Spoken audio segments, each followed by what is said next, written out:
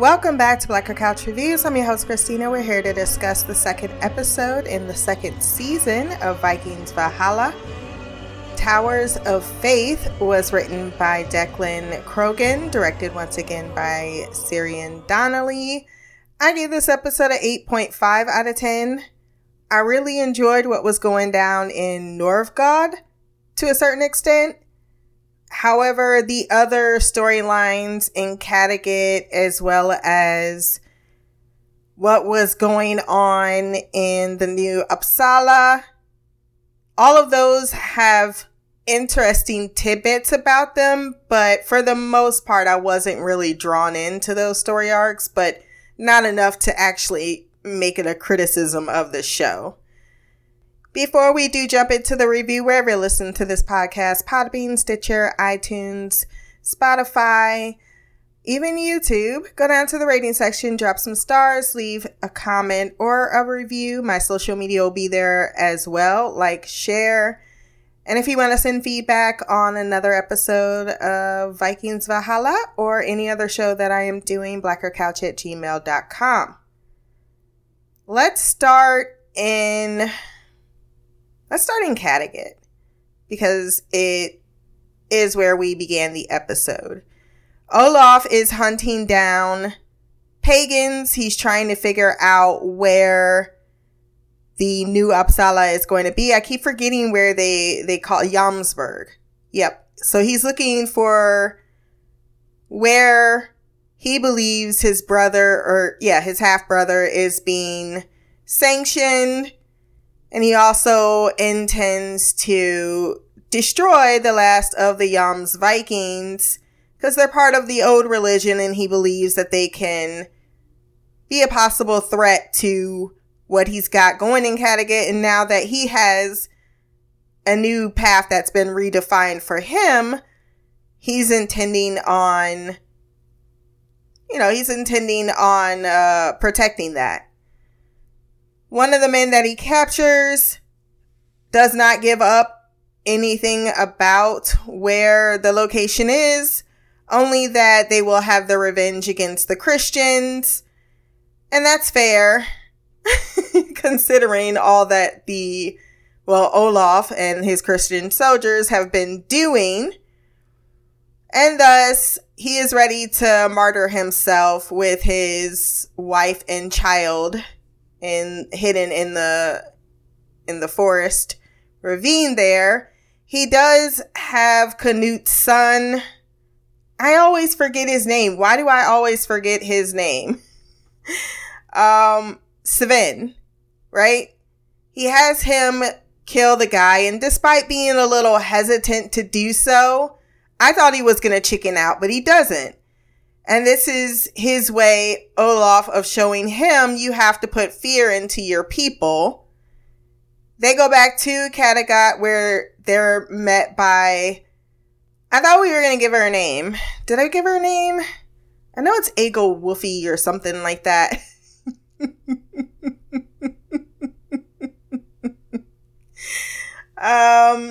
Let's just go with Ella 2.0.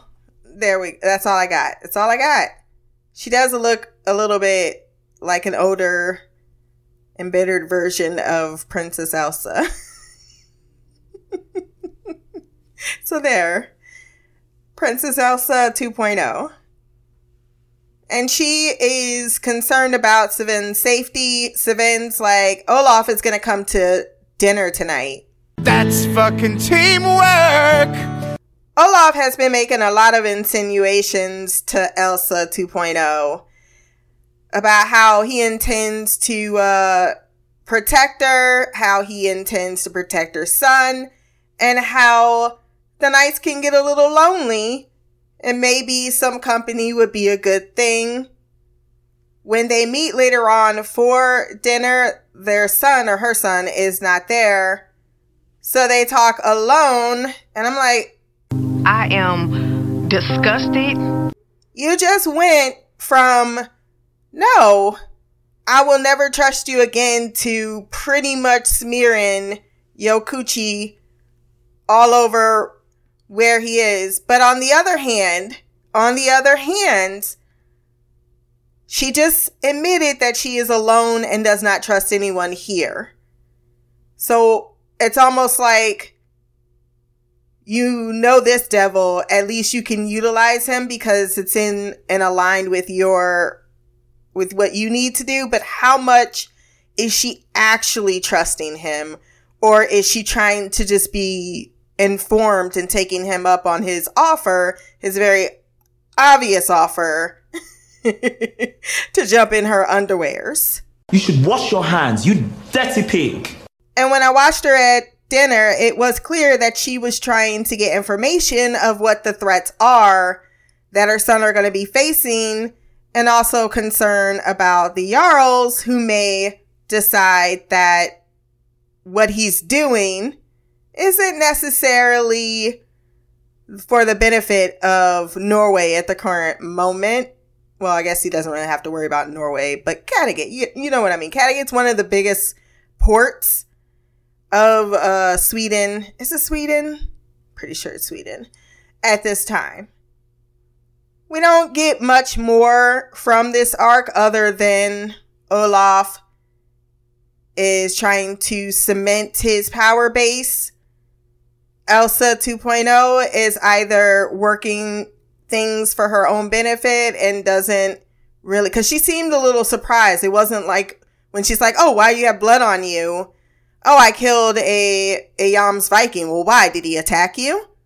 So this hard religious line is something that is primarily Olaf, and not even something Elsa 2.0 is necessarily on board with. And even when he said his crazy ass father,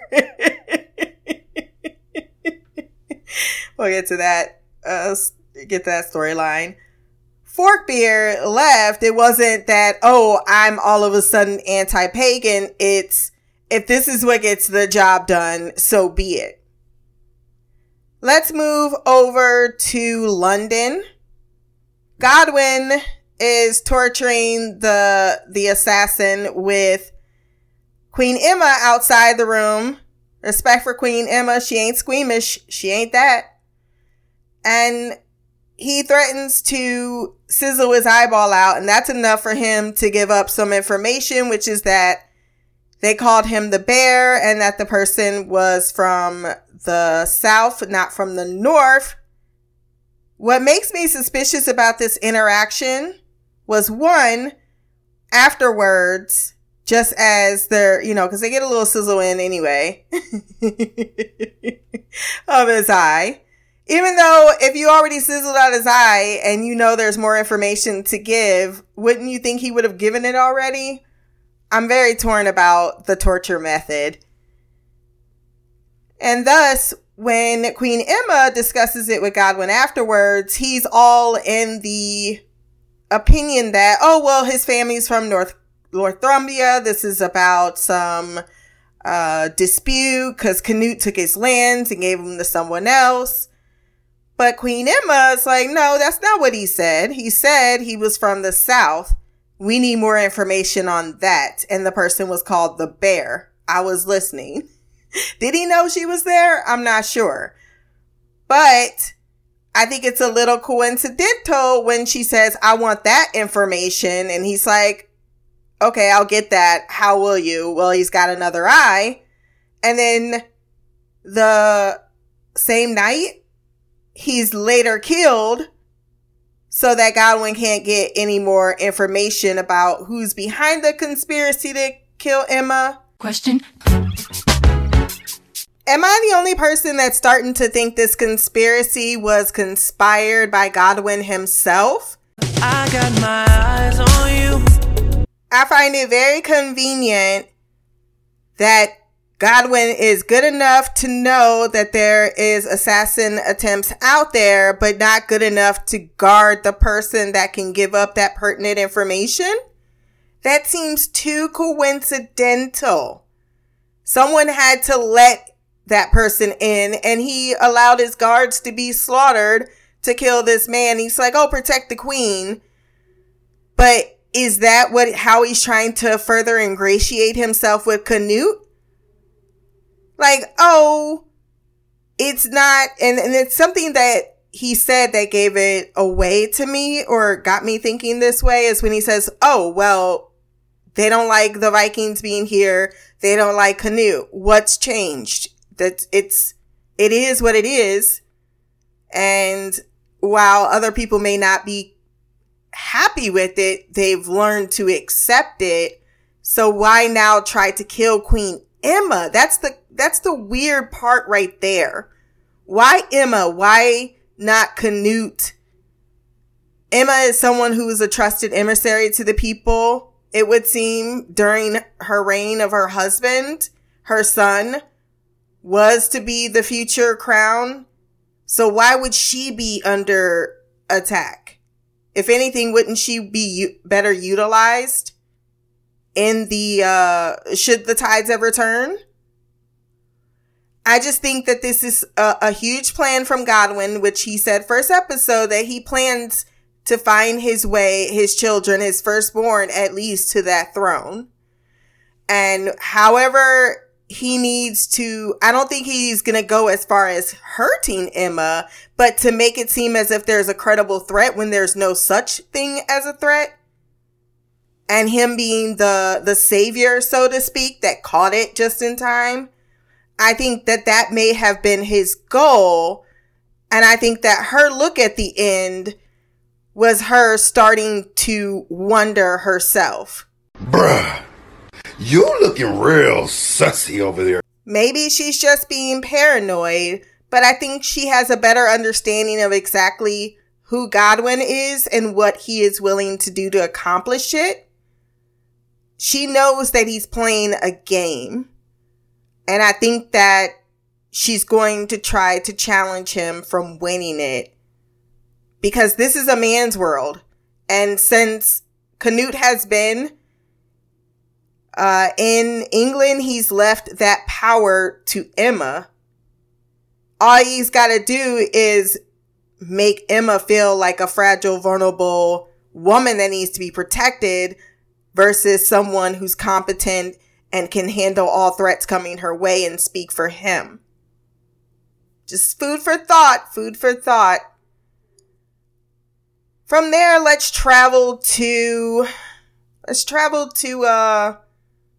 Jomsburg, where we meet Lord Harroker and Lady Gudrid.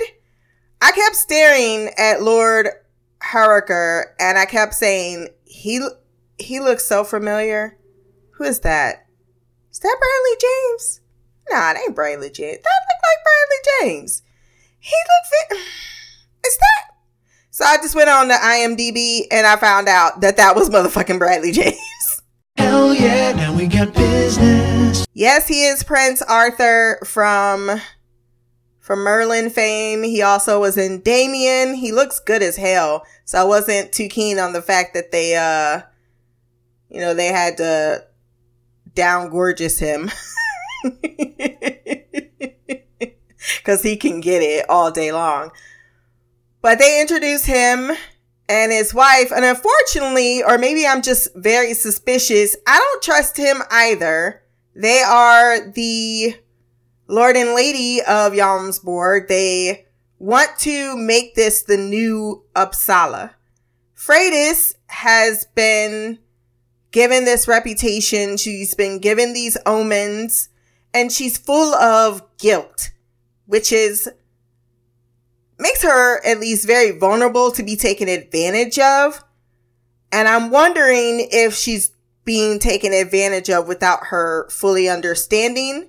And I'll tell you what scene got me thinking that. Because at first things are fine. I thought it was nice that Lord Haker, he had raised Jorinder, I believe is his name, since he was a child when he lost his father. So he loves him like a son. They're all out fighting and they're happy that Freydis is able to show them a few things. I wasn't too impressed with the fighting scene versus the one that we got in Novgorod. And I know we've seen better from the actress, so I think it's just a matter of choreography. or non-choreography. I don't know. There's definitely a few spots where I was going, I can see it, and I don't like it. I don't like when I can see it. I can see where everyone's supposed to be in their places. But it was nice to see Bradley James, because he did a lot of that stunt work when he was working on Merlin himself. So he has a lot of training in that, and to have a role where he can utilize that was nice to see. And then when you saw that initial fight scene, I thought that was stronger than the one with Freitas in it, because it felt more organic. Like, those are actual fighters. And no disrespect for the actress. It's got to be hard, and it feels like they're filming their own scene, so I give a lot of credit for that. It just wasn't as smooth.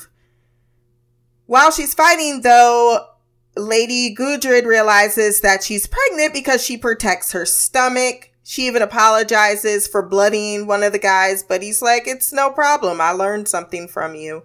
I ain't mad at you. Got nothing but love for you. Do you think, boy?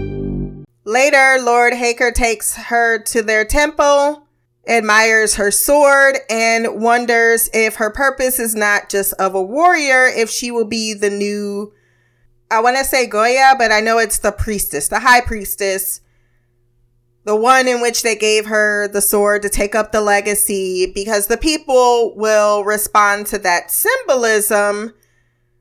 And at first I thought all of this sounded pretty kosher, especially when Freitas admits that she did run away from the people of Kattegat. She kept saying that as if she didn't walk away because the man she loved was mortally wounded. It's almost as if she's trying to reset the idea that she somehow slinked away like a coward. That wasn't it. She killed Lord Carey, as people brought up in this episode. So clearly she was there and down, and to stick around and try to do anything in the face of Forkbeard would have been suicidal, which is something that he does rebuttal to her, saying that, you wouldn't have had that decision now if you had stayed then. So I thought, hey, this guy's all right. Then the next morning, a boatload of new refugees show up where their weapons are taken. She wonders, well, why would you take their weapons? They're just like us. And his response was absolutely valid. They're strangers, and we don't ask too many questions here. So I think it's reasonable to at least have a 24 to 48 hour weapon hold. But what threw me off is when he said they are taken into the forest to work so they can make the metal for us to fight. I said, hold up, wait a minute, something ain't right. So that sounds like forced labor to me, because I don't see a lot of people having a choice. They're being shuffled away. They're confused. They think they get a little welcome, bundle, but they're sent out to the mines. And there's clearly a class divide here. Now, I can understand if they got off and they were told, hey, you're going to have to, because they were like, everyone's got to contribute. Yeah, but does everyone need to go to the mines and mine silver for the warriors who gets chosen to be a warrior? I need to know more of the rules, because I'm a little suspect. And I didn't like the fact that she was recognized as she's handing out blankets and shit with Lady Gudrid. And he shuffled her away so very quickly, as if it was a setup. Her saying, oh, you abandoned us. We looked for a leader. Like, that was so direct after she admitted her failure. It was almost like a tip off. And then as him immediately grabbing the woman, being like, let's get you settled. Wait a minute. I thought you was going to the forest. Why do you need to grab this woman at all? And immediately afterwards, she hesitated, but then she went in there and put on that fucking uniform and became the priestess and went out and welcomed everyone as the new Uppsala, giving legitimacy to where they're at, which, sure, not saying Lord Haker shouldn't be self-promoting if that's what he intends. Like, hey, I want to rebuild something here. We're never going to get Kattegat back, but hopefully we can rebuild something here.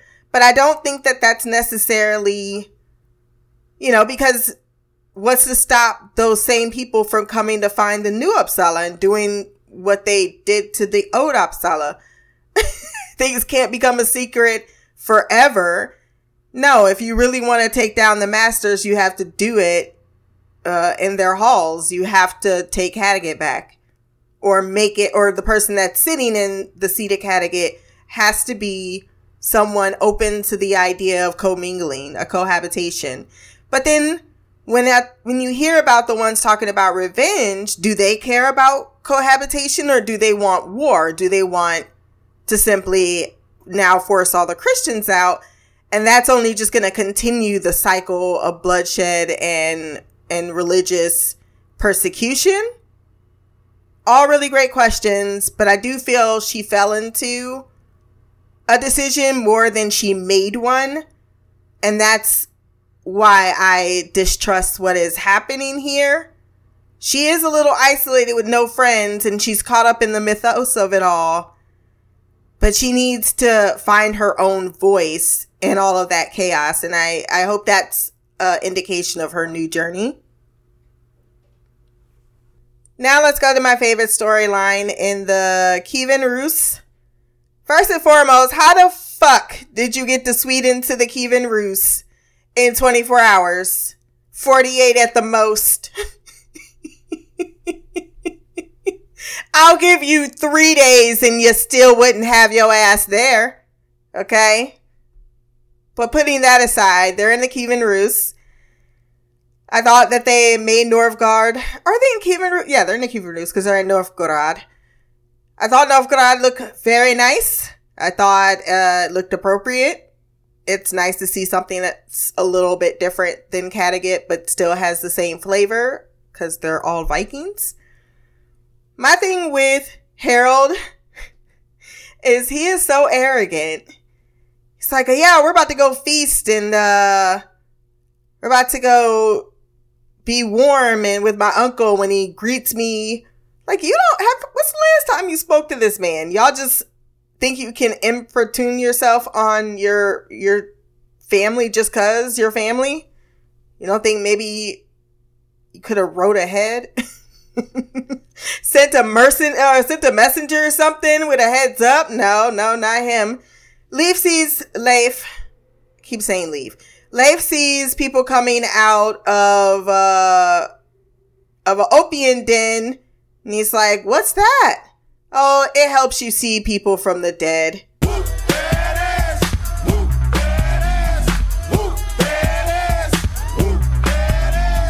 When finally they arrive in the palace of the Grand Prince Yaroslav the Wise, he is watching a fighting match. I'm glad they included this because it was very common to have these type of fighting matches. Very reminiscent of the gladiator games for the Romans. Gladiators not as they're portrayed in the movies at all.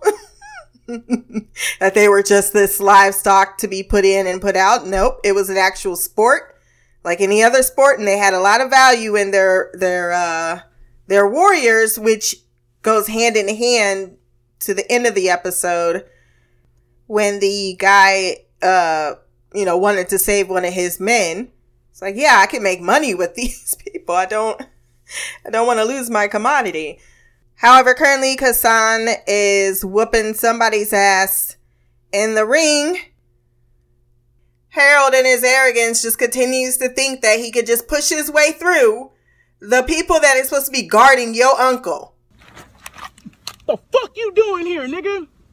Identify yourself. Who the fuck are you? Oh, he's my uncle. I'm the Prince of Norway. You have to let me through. Boy, I don't have to let you do nothing. I need to not bother him while he's in his sporting event. And you need to take a seat for 5 seconds while I verify this information. Nope. Harold's like, let me just go ahead and interrupt the fight and start kicking ass. And then announce myself to everybody in such an overly dramatic fashion. With the,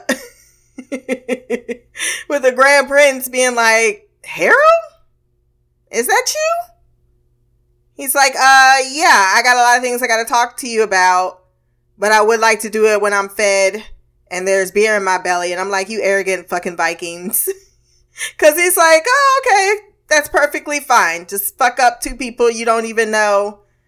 Disrespect my security guards. But sure, come to my table. That's just how we roll.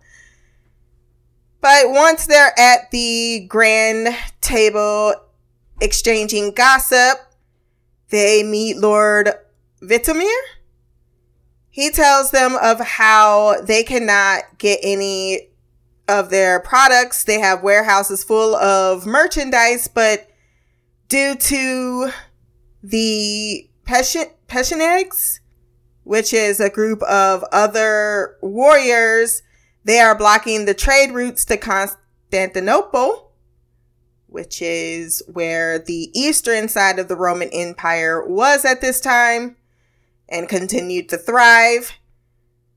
And thus, he is not able to help him go after Canute or his crazy father, as he said, because now he needs to rely on London more than ever to get his supplies out and to continue making money. I can't piss that man off.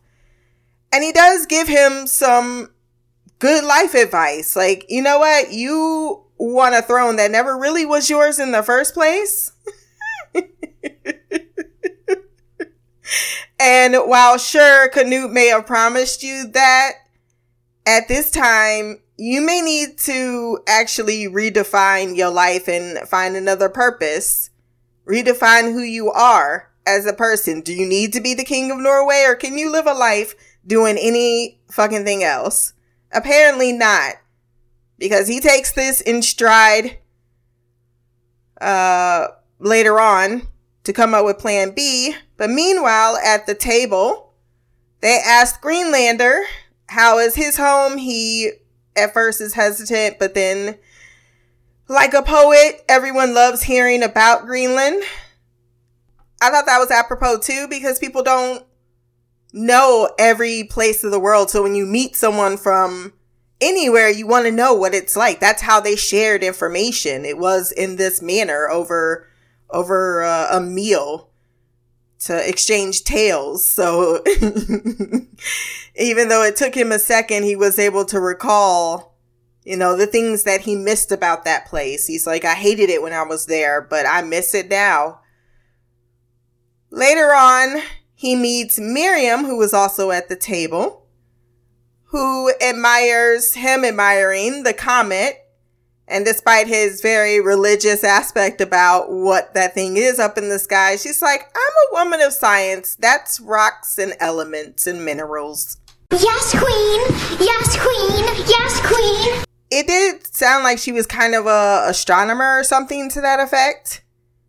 But she walked away because she had a cough because she said it was cold. But that didn't sound like a cold. That sounded like you got that pneumonia. Or a whooping cough. There's too many diseases right now that could possibly be wrong with you.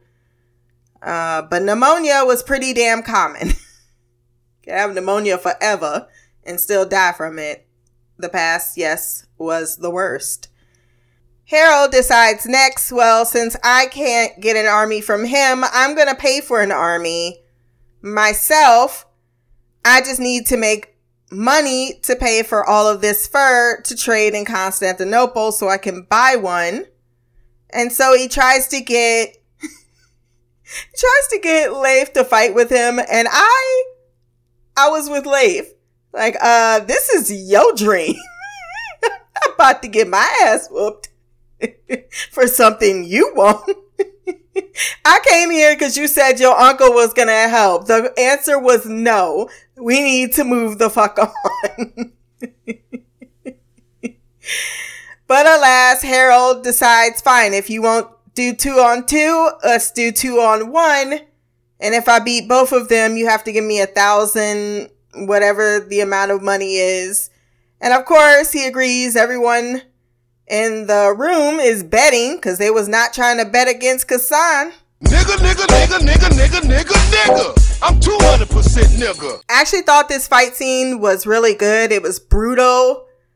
The actor did a good job. Maybe not been an actor in its entirety, but it certainly looked like it. Definitely was nice to look at. I like that Kassan has those like bull horns on his head. He's got his hair shaped like that. It's pretty awesome. But yeah, I thought this was entertaining, engaging, more so than the other fights that we got thus far. It felt very much as if it was a scene out of, Fight Club. And Leif, he wants to help him out. Like, hey, the big man's slow. Watch for his left. But at the same time, he's still not ready to step into the ring until the gambler, the head guy, changes the stakes and makes it unfair, and thus he gets himself involved. But he doesn't like to fight because every time he fights now, he goes into berserker mode. And he had that one dude, and no one said this wasn't a fight to the death, but no one said it wasn't not a fight to the death, so he snapped his neck. Woo! You know he did. I did like that moment where Kassan was like, don't worry, I won't kill your brother. So he was definitely not in it to murder anyone. He's a fighter. I hope he comes back. I'm just gonna put that out there because he escaped and he has a sweet ass looking haircut. I wanted him to come back. I want him to come back. All right. I like to see a little bit more. I like the inclusion, I should say, of more color in the season because it is far more realistic than the portrayals of Vikings thus far. They were people who went across the globe. And I hate to bust it to you guys, but if you keep going south of the equator and east, it's not a lot of vanilla, okay? All right? A lot of hot sun south of that equator, which makes for a much darker brown and deep brown skin, brown and black skin. Not to mention Constantinople. So, oh my gosh, it was so connected to everywhere. But I'm sure the show is, despite its fast and loose with history, exactly, which on one hand, some of this I'm going, well, they're based on sagas, and sagas are what? Stories that probably have truth in them, but there's no one that says this is 100%, like there's no evidence that 100% backs the stories as being 100% accurate. So I think that they're allowed, more than it being written. It's more than written in, I should say, to play fast and loose with. But they are adding elements that were missing from the original Viking show, mainly because that was the beginning. This is what happened afterwards. They continued all the fuck everywhere. Right? Start as Vikings and then redefine themselves as other people. But unfortunately, despite their victory, the winnings are not his because the head guy, he ran off with them, and Kassan. Vintimir was watching the entire fight and seeing that Harold and Leif can handle themselves, offers to pay 2,000 pounds and whatever money he stated to escort something that is precious cargo to get past the Pechenegs and get it to Constantinople, which he agrees to. I thought Vintimir would provide the boat too, which is why I was confused later on when he's like, yeah, I got the winnings, because how did he... Oh, he got the 2,000 from him up front. He's like, yeah, later on when Leif comes to find him, he's like, I bought all these furs. I just need a boat. And he's like, what the fuck? I killed a man for a fur? He's like, yeah, that was the goal. I'm really proud of you. To be fair to Harold, he ain't been rolling with his homie in a minute. So he don't know that he's been hallucinating Liv. It doesn't seem as if his girl, or they had a moment of even to be like, look, watch out for my brother. He's fucking going through shit. None of that at all. So he probably doesn't. And even if he did, do Vikings know how to handle PTSD? I feel like he would, though, because he was so kind to him the first season, walking him through the political angle of everything. that if Harold actually fully understood that, oh no, he's actually emotionally unstable and that killing someone, that wasn't his intention, more so than it was him losing control, which if he wasn't so caught up in winning, he would have noticed that he went for his throat. He straight went for his throat. He's like, what's going on? And he kind of asked for a little bit, but these men aren't going to be women. Well, tell me what's really happening, and are they going to be able to properly address it? See, I don't think Harold can help him right now, but he is his brother, so he's just like, what? I know you don't believe in it right now, but I still do, and trust me, I've got all the ego we need to drive us to this throne, all right? Got you. Just why did you help me, though? Because I don't want to see you be murdered. He then hallucinates Liv again, goes to the opium house. Well, he did previously, and then no one was there. Then an older Asian man came out of nowhere with a pipe. You want to get high? Leif said, I heard you see dead people when you take this. Yeah. Everybody here, they're just talking to their family members. That's all they're doing. Yeah, that's not all opium does, bruh. A popular belief is that opium is somehow stronger than heroin. And while opium, yes, is a morphine and certainly highly addictive, as the continent of Japan, or was it China? It could have been both. Point of it is, it's a hell of a drug. And while he was on that hell of a drug, he almost committed suicide chasing Liv's ghost outside to a roof and almost jumping off until she tells him it's not his time. And so he collapses. But I'm pretty sure after that moment, that's where he initially started with seeing Liv. By the end of it, he gonna have seen more than just Liv. I am so high, I can hear heaven. And that's pretty much the conclusion of our episode.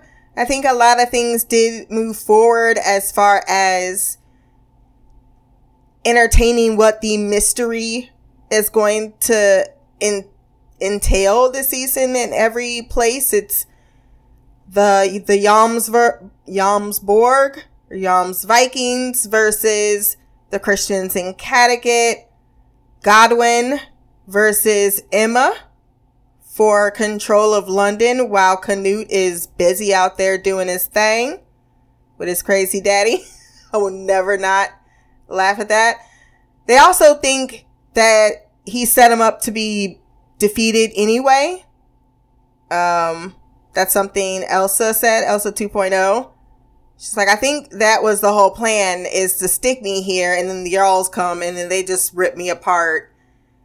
And he's like, I'll never let that happen. I'll protect you. Who gonna protect you?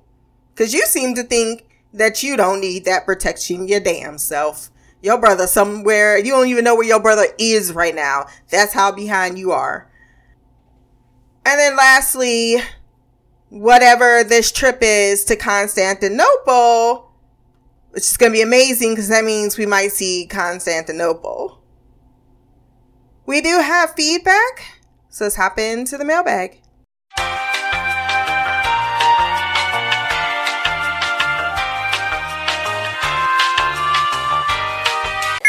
Mail, motherfucker! Hey Christina, it's me, Shy. I am here to give my feedback for Vikings Valhalla Season 2, Episode 2. Unfortunately, I missed out on giving feedback for the season premiere because I did not watch the episode until yesterday, which was Friday, and today is Saturday, and I'm watching the second episode, or I watched the second episode, and now here I am, ready to give feedback. I feel a little bit better, last weekend after I went on this to this leadership retreat, which was Thursday, Friday, and Saturday, getting home Saturday evening. Yeah, I went into a sort of a coma. It was bad. I was so looking forward to being home and being away from people that I can't even explain it. But you get me, you fellow introvert. Anyway, as for these 2 episodes, which I'm sure I'll combine, I'll just give my overall thoughts. I'm intrigued. I did listen to your podcast for episode 1 just to get everyone's thoughts about it. I am in agreement with a lot of what was said. I just, yeah. I don't know. It's like in some things I felt like we didn't stay with certain things for very long. I mean, I get it's only 8 episodes, but I'm with Mimi, and I think you were in agreement too. The whole Leif and Freitas thing, it was so strange. It was, he's hurting. He's going through what he's going through with Liv, still reeling from her death, and she's realizing that he's hallucinating her, talking to her, and all that good stuff. So his mental health is not where it needs to be yet. She's like, well, gotta go. This is what I'm dealing with, brother, and good luck. Here's some more burden, or here's some more stuff to deal with as I leave you with it. So as you and Harold are going off on your own little journey. So don't tell them. So more burden to put on your shoulders, but no problem. Yeah.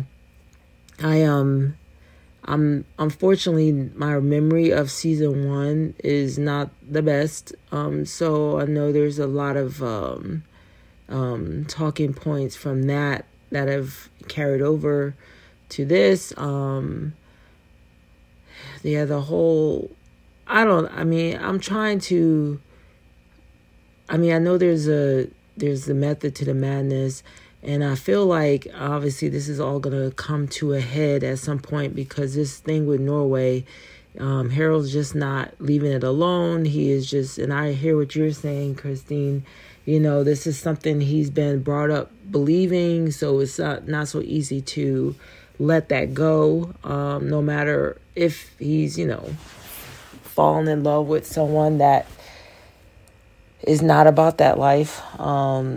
He still is bound and determined. And maybe it's a combination of a lot of things, how he was raised, his ego, and all that stuff. And, not being able to let the other person win in this situation, or feel like he could do a better job at leading people, or he can unify people. I don't know. And whereas he doesn't feel like other kings would do that. So sometimes, you're calling to a higher purpose. It means you got to sacrifice the things you want in life, personally. So that happens a lot too. So, well, we see that they go on to whatever that place is called. And I thought, you said half brother. I thought they said that was his uncle, the guy. Anyway, so they go there to get this army together. And that's the thing. I'm like, on the one hand, I think you were mentioning it, Christine, about this naivete that Harold has when it comes to, for someone that's been born and bred to this, to be a king and all this stuff, he seems very naive when it comes to this whole, I'll say, Game of Thrones type of mentality. It's like you really thought that you would go to your uncle and then he would just give you this army. All this political nonsense that goes on behind the scenes. It's not going to be that simple, especially when you're trying to, make allies or establish, allies and in certain situations. And as it stands, his uncle's empire or kingdom is weakened, and he's not trying to be on King Canute's bad side. So, yeah, And then they got the other guy that I'm not quite sure. I forget what his name is. The one that's recruiting him to go to, forget. I don't know. Wherever he's recruiting him to go. So, but Harold is determined to do what he's gonna do, and we gotta let it run its course, because I feel like he's not gonna be satisfied or content with life without trying. And then we have Leif, who is. I knew he was going to go to that opium den to try to connect with Liv. I'm not quite, and I get it to a certain extent. I don't know where we're going with that. And yes, we saw that he was talking with this other girl, Miriam. I don't know, she seems much older than him, but maybe that's what he needs, someone older to kind of guide him in a certain way, because he seems awfully young and naive as well about certain things. And plus, I'm sure losing so many members of your family, whether that be blood family or your Greenland family, is traumatic, and it's a lot. And he talks about that. And so Liv was someone that he loved, and I mean, unfortunately, they didn't explore that too much in season 1. I do remember that. But, yeah, so he hallucinates her, and, his conflict of faith is something that he's struggling with. I think that's a big part of it, more so than Liv. I mean, Liv, of course, but his thing with faith, that's definitely plaguing him. And where does he go from here? And it just doesn't seem like there's anyone there that he can talk to about it, because, of course, Freydis left. Harold is, trying to figure out how to get back his kingdom, or get his kingdom that he was promised. And so I feel like Miriam is going to play a role in that, but something tells me that she's not long for this world, all that coughing she was doing. So I don't know if that's a good idea for him to get involved with her. Then we have Freydis going to this pirate's kingdom, and we see Arthur. Oh my gosh, he looks so different but the same. So so we see that he's the leader of this pirate kingdom, that they're trying to make the new Uppsala, and they want her to be the new, I forget the name they called it. I didn't write anything down, I'm not gonna lie. So we got her on this new journey of being the chosen one for that, and embracing this new role, being pregnant with Harold's baby. I don't know how that's supposed to turn out in regards to that, because he's going to find out eventually. So it's not like, she's going to go off to the ends of the world and he's never going to find out, especially with the fact that he's still hanging out with her brother. But I don't know. Maybe we'll see. We'll see. What else is there? Oh, Olaf and the Queen. They're doing their flirting. It's like, okay. We didn't see Canute. Oh, I didn't even get to talk about all the other stuff. But I'm right out of time. Sorry, y'all are bringing it up. So I'm at my limit at 10 minutes. So until next time, much love, peace, and Black Girl Magic, Queen of the Couch, Shy. Thank you, Queen Shy, for your thoughts on the episode. Yeah, I saw you ran out of time there. I was like, it's the final countdown.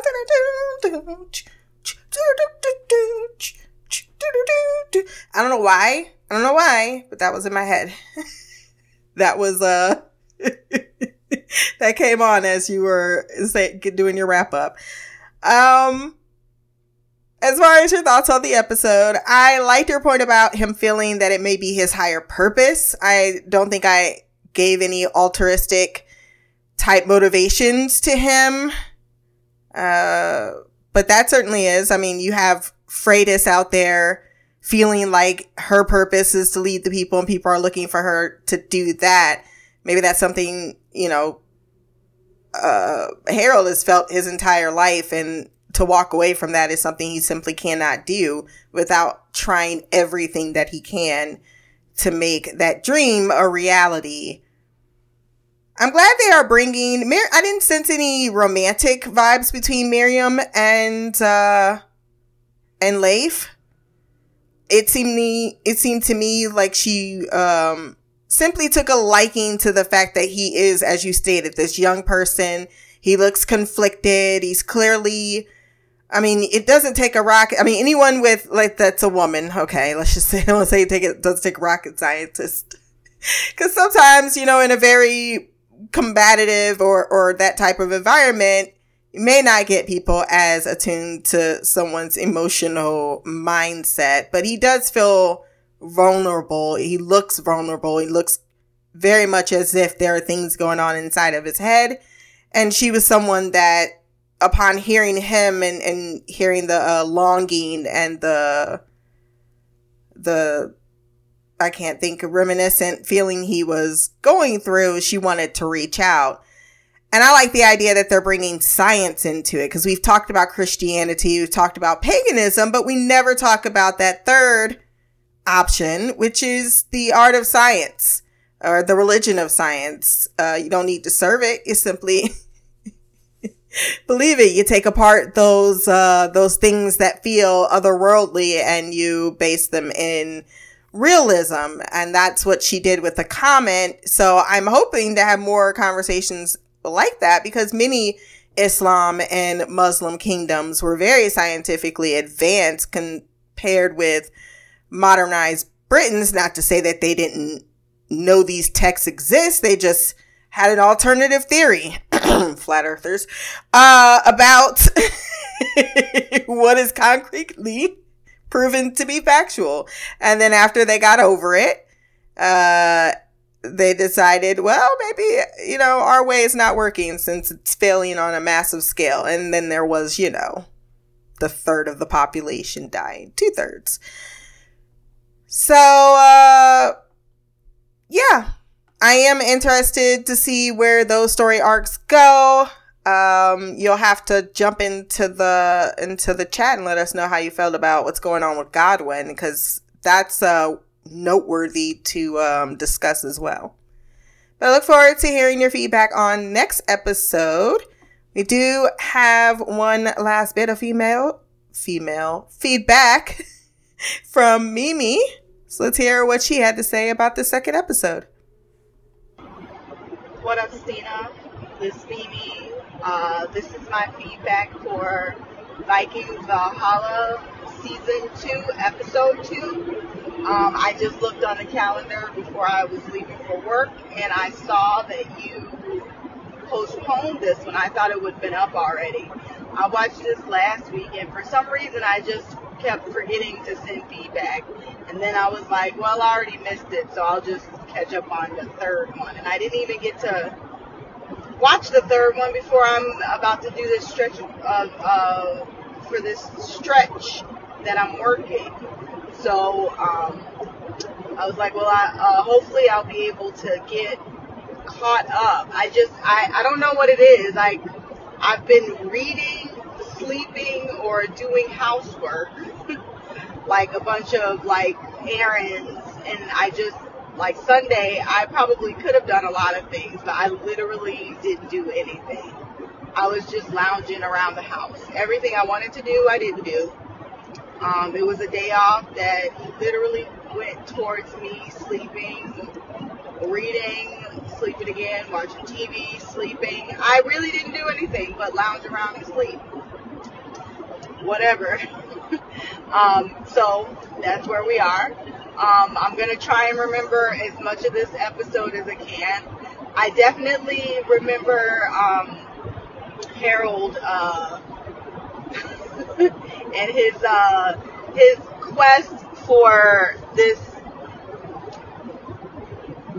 Norway venture. Like, I really don't understand why he feels like he is going to get this damn kingdom. I know he was promised, and I mean, if things ended differently for him, I would understand him expecting to get what he was promised. But so much shit happened in between when Canute said, you know, he would give you Norway, and then Canute left.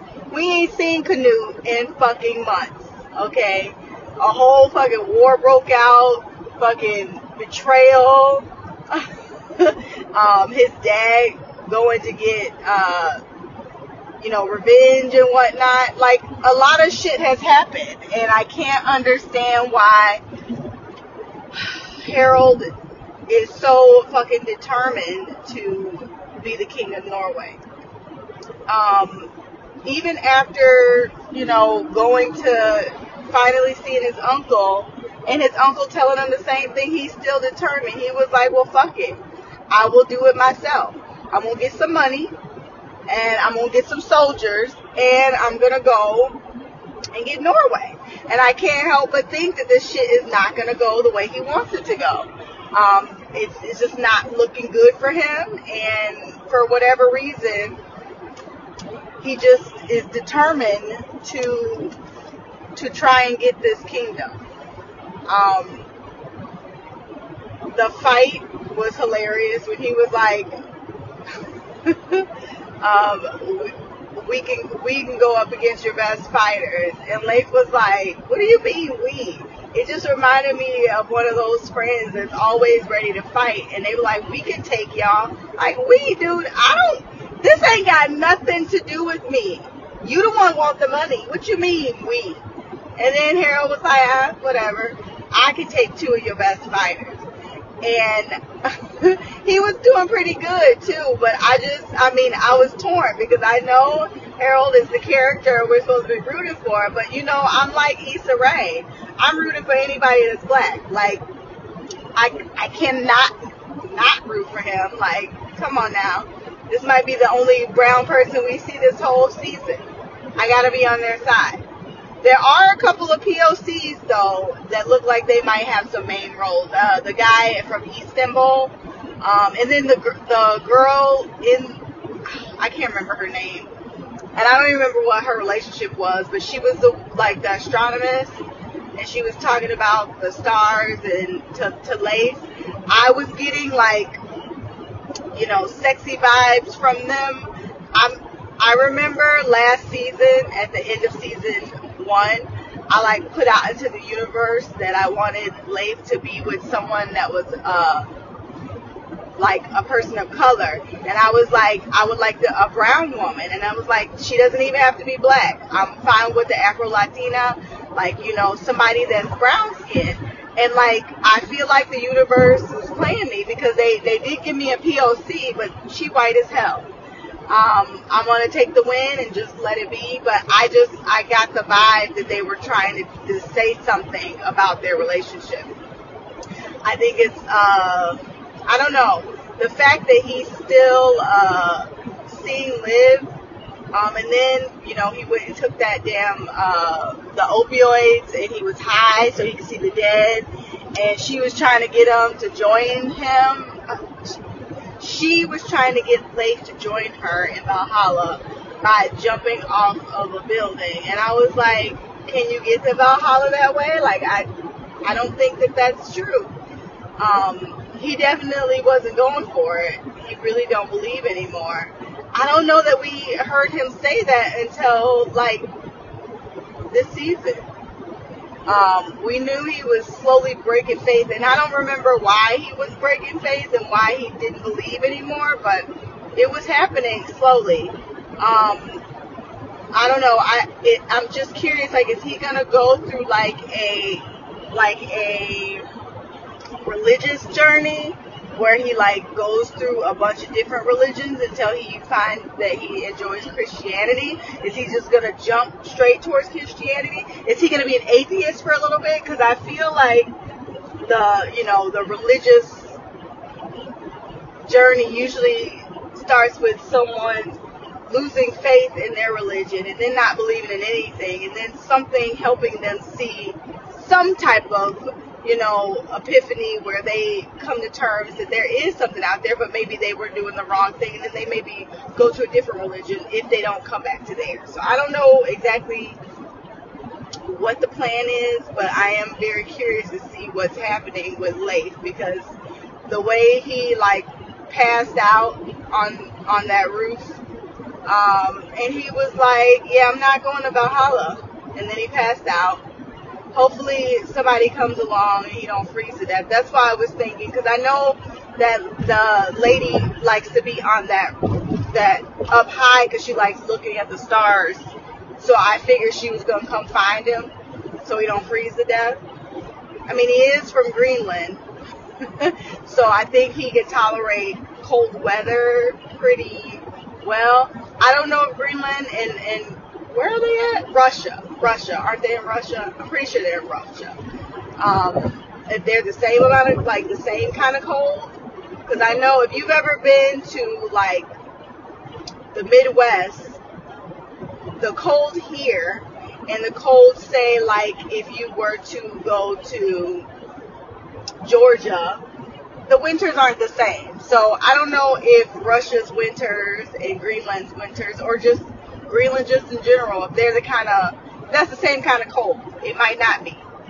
Russia might be worse. But I will say that, he is, his body is conditioned for cold just from his, from how he grew up. So we'll see. He might wake himself up, but I don't know. I just get the vibe that we're going to see him with that astronomist lady. So I guess only time will tell. We'll figure it out. I could be completely off here, but I just got the vibe that they were trying to do something with him and that woman. She looks a lot older than him, so I'm not really caring too much for this pairing.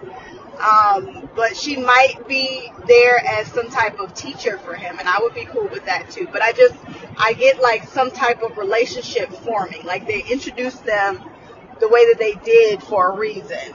I just don't think she's supposed to be a throwaway. And I don't even know if Leif is going to continue his journey with Harold. It seemed like he was done with him after the fight, and that he killed that man. He was upset about it. I don't know if, he's trying to be as far away from his dad as possible. He doesn't want to turn into him. And that's why he didn't want to kill the man. But in episode 1 of this season, we saw him murder folks left and right. So I'm not quite sure why he's so upset about murdering someone. And he killed them because he did jump into a fight trying to kill his friend. And they thought they were brothers. So, it's even more reason to try and defend your brother. But anyway, and then I don't know. I could tell you right now that Freitas's journey is going to get on my fucking nerve. Everything about her in this episode annoyed the shit out of me. And now that I think about it, last season towards the end, because I liked her in the beginning, but then towards the end, for some reason, she got on my nerve. And I think it's going to be like that. I don't know what it is about her in this storyline. It just irritates me. I don't know. It's like, are you going to be a warrior or are you going to be a priest? I don't feel like I've seen people do both. And I always thought she was going to be the religious savior, but then they had her become a shield maiden, and she was just all of a sudden great. I don't know. That it just irritates me.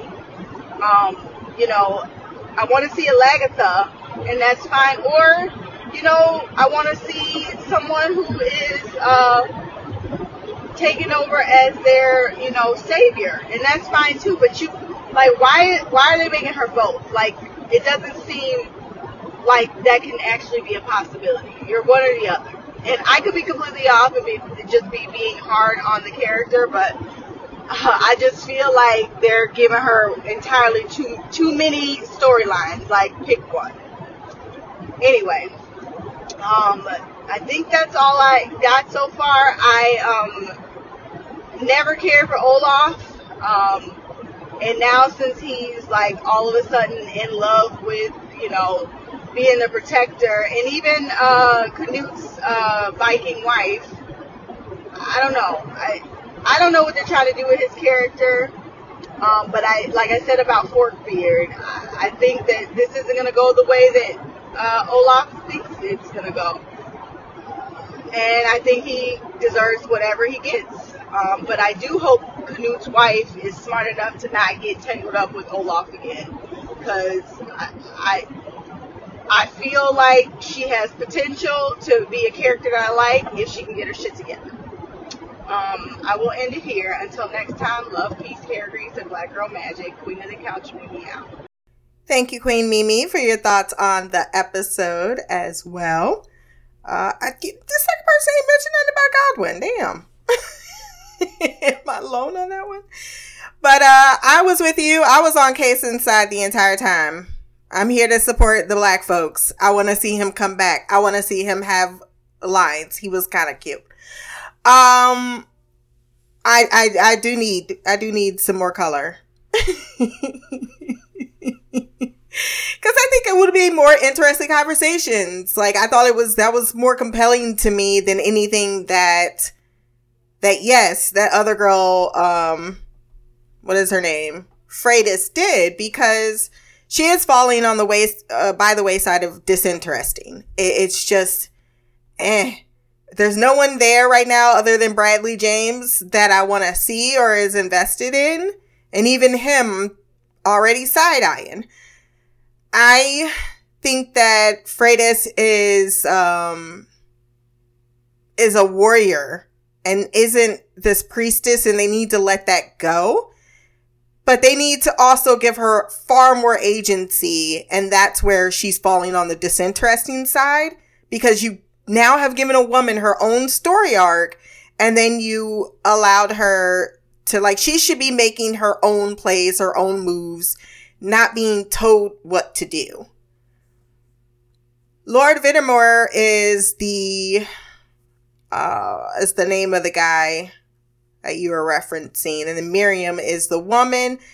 This is the second person got sexy vibes. I didn't. I really did only get I think you're right. They're going to mean something to each other, but I don't think it's going to be anything romantic. I think it is just going to be simply someone who leaves an impression on you because they have ideas and thoughts that other people around you simply don't have the same thought process around. And I think, yes, they may be utilizing Leif in that fashion of someone who goes through the show and is more like a Daryl Dixon type of character, where he gets into a little bit of this, a little bit of that, and doesn't quite, because, he's not trying to go after these lofty goals like his sister and his new brother. He doesn't want to be king of anything. He doesn't want to rule. He doesn't want to lead. That's not his destiny. So through his lens, it's all about the internal emotional damage of the life of a warrior, but also what else is there to be offered to the life of a Viking outside of raiding or being in the Game of Thrones. So yeah, you could go through many different religions and then go on to Christianity, or he could reject all religions. I did need to classify something, and maybe it's just because it always gets to me. You're not wrong in itself, but I do think that a lot of people can get the atheist term mixed up. It's a technicality. I know. Jones, why are you so weird? Atheist is someone who doesn't believe in a God, while an agnostic is someone who doesn't believe it's possible to know for sure that a God exists. Both are not, if I have this correct, and I could be wrong, I could totally be wrong, but I was all impression that it's a non-believer is a skeptic against the idea of God doesn't mean you don't believe in anything. I think that's the part where I always become a stickler with, and me and my mom gets into it all the time, where it's just like atheism is not a belief. There, it says I Googled it. It's not a belief in a system, nor is it a religion in itself. So some people really get bogged down in, well, you're just an atheist. It's like, well, no, you could be an atheist and I would consider myself an atheist and an agnostic, coinciding. There we go. Because they are, they sound similar, but it doesn't necessarily translate automatically. And, just felt the need to clarify that for no other reason than my own personal pet peeve. But as far as that, I think, that'd be really nice to see him go through a lot of things and accept or reject, or take a little bit of this, take a little bit of that, and live his life. He's clearly not missing Greenwood enough to go back, Greenland. And you're right, they are cold as fuck places, both Greenland and Novigrad. I always say it wrong until I see it in front of me. Novigrad. No, I know everyone's dragging me right now that actually can say that. But I will say Siberia is fucking way colder than Greenland, if I had to guess. They both are really cold places, and they're herders that live there, and they live in tombs. I think with Leif, the last point is the difference between the first episode and this one is he was in control. Like, I'm going to murder these folks and I'm in control of my actions. I feel like when he started fighting that big guy, at some point, I don't think it was very well translated, if I'm being honest. But at some point, there was enough there. Not when he was strangling him. I didn't feel like he was out of his mind. But when he got up and he almost strangled Harold, or he went for his thing, and he's like, we won. He's like, huh? And it took him a minute to come back. I think that's what he's alarmed by. The fact that he is starting to lose control even of his own actions and his own anger. He wants to, again, that berserker mode that his father deals with. Oh, God. Another father and son duo in the show, by the way, with the Herker and Giorgio. So I'm really hoping we get Leif's daddy. I just need it for no other reason than I want to see two berserkers going berserk. And they both planned the trip to go to North America. So there's no reason why he wouldn't be added to the story other than we don't want him to be added to the story. And that's fair too. I'm still going to put it on my bucket list. That's going to conclude our feedback section, which is going to conclude our podcast for this week. If you want to send feedback, once again, blackercouch@gmail.com, or leave a comment below. Like, share, subscribe, friends. Until next time, peace, hair grease, and blacker magic.